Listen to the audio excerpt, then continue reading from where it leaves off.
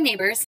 In last night's town board meeting, we heard a concept plan for development on the Zaharias property, conducted additional interviews for our citizen-led advisory committees, and appointed new members to CAPS and ACES, approved a sister city affiliation with Kandbari, Nepal, and discussed our board priorities for 2021. Ready to find out more on what happened?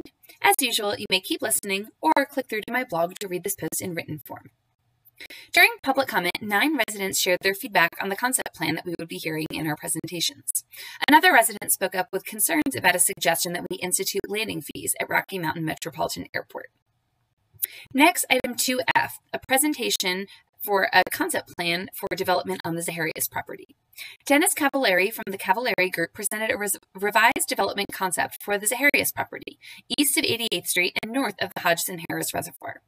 Last year, we heard a proposal to rezone for 22 apartment buildings with 180 units, which we denied. The developer heard the concerns of residents and the board about not following the intent of the town's comprehensive plan, which has the site zoned as a regional activity center, and that it was too dense. Now he brought a concept plan that includes both residential and commercial buildings, plus overall lower density. The updated concept plan includes 2.3 acres of commercial development, contemplating a gas station, convenience store, inline retail, and a child care center, plus 20 acres of single-family residential development with 92 homes. The concept plan also includes a public land dedication of 4.6 acres next to the Hodgson Harris Reservoir, a 20% increase from the last proposal. The community pool was also relocated to be in the center of the homes, rather than right next to the reservoir.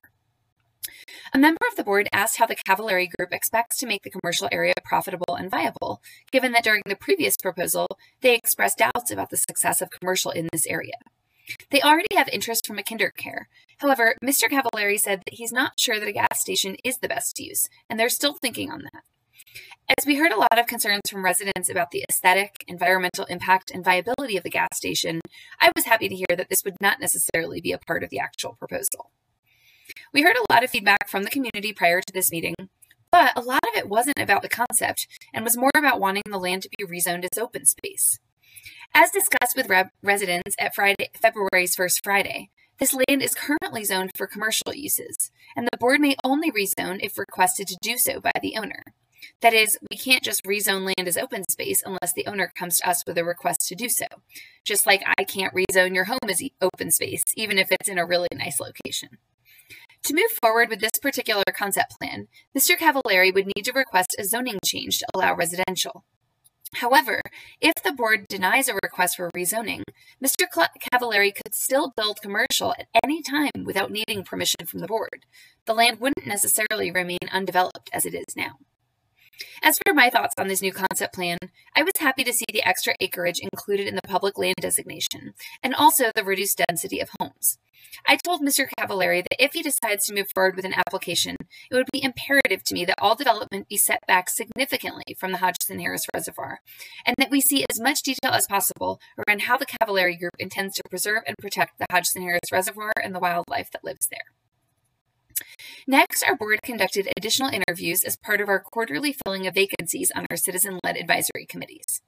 We interviewed one applicant, Jason Serbu, for 2 vacancies on our Planning Commission.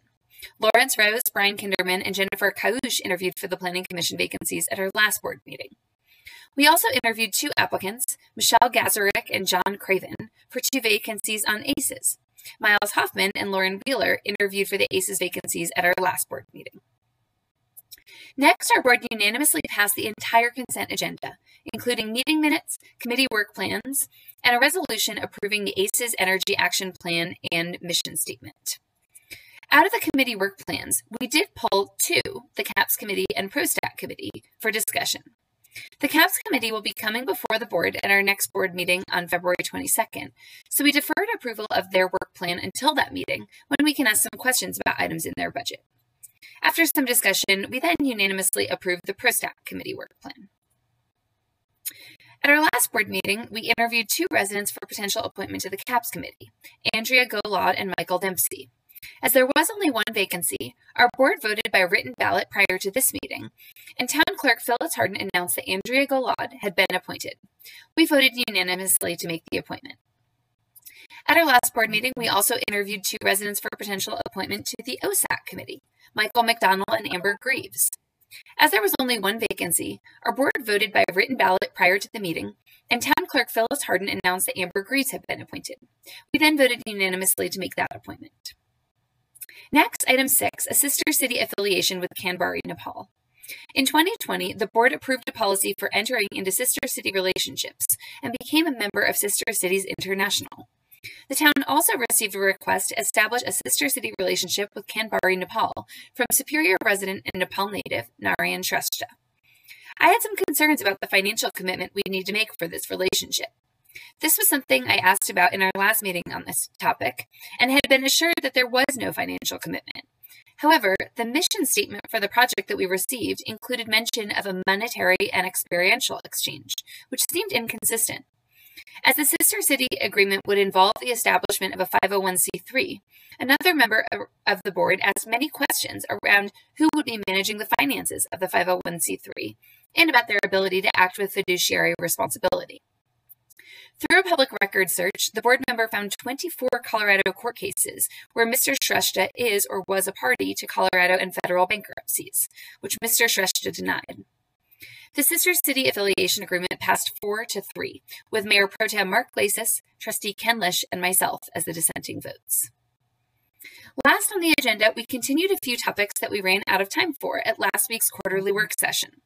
Some potential updates to our oil and gas regulations, and the potential creation of a Trails Master Plan for Coyote Ridge Open Space. Finally, we discussed our board priorities for 2021.